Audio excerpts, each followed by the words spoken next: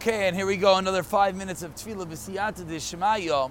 We're in the middle of discussing this incredible Tefillah of Menashe, this Tefillah of Kriya, of calling out with the understanding that Hashem has different names. And when you access that name of Hashem, that attribute of God responds. And these are deep and lofty concepts that we began yesterday.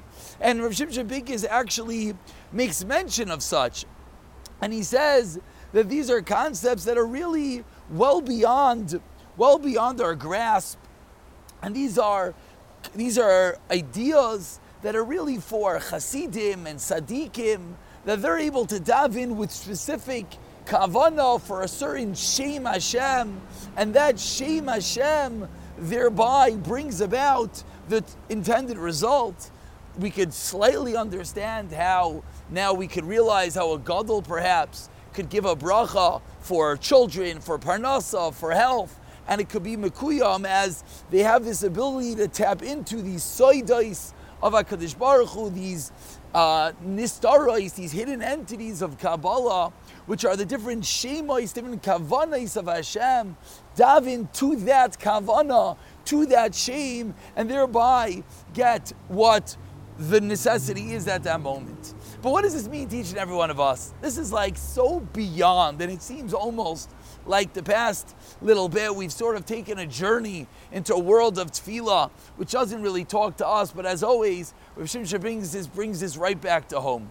And now he's going to teach us how what we just learned, as esoteric and as deep and as lofty as it sounds, really is going to give each and every one of us the ability to tap into something that he coins the shleimus shel tefillah, the shleimus, the completeness, the perfection of tefillah.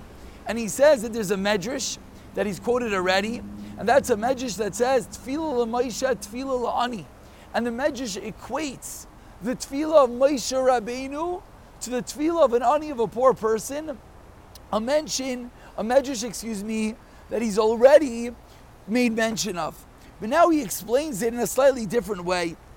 And he says, when Moshe Rabbeinu was davening, Hashem called out to the malachim, and Hashem told the malachim, go and close the windows to heaven, because we don't want the tefillah of Moshe Rabbeinu to ascend. And he explains that the tefillah of Moshe was daimel lecherev. It was like a sword, which is kaireya and chaytech. It cuts right through everything.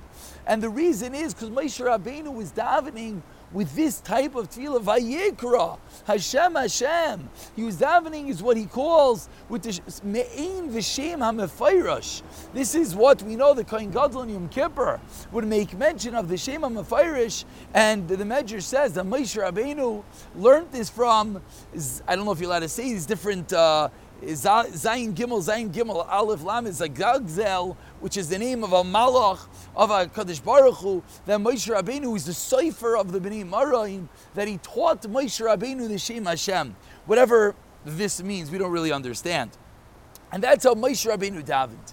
So explains Rav Shimshon Pincus. So how is the tefillah of an ani just like the tefillah of Moshe Rabbeinu? I don't understand. Moshe Rabbeinu is davening with this recognition of the Shem Hashem, with the understanding, the different kavanos, the different channels up into heaven. How in the world is the ani davening that way? And that's really the question we're asking ourselves, is how are we davening that way? How are we tapping into this tefillah, which is this incredible entity of the different attributes of HaKadosh Baruch Hu? And says Rav Shimshon Pincus the following,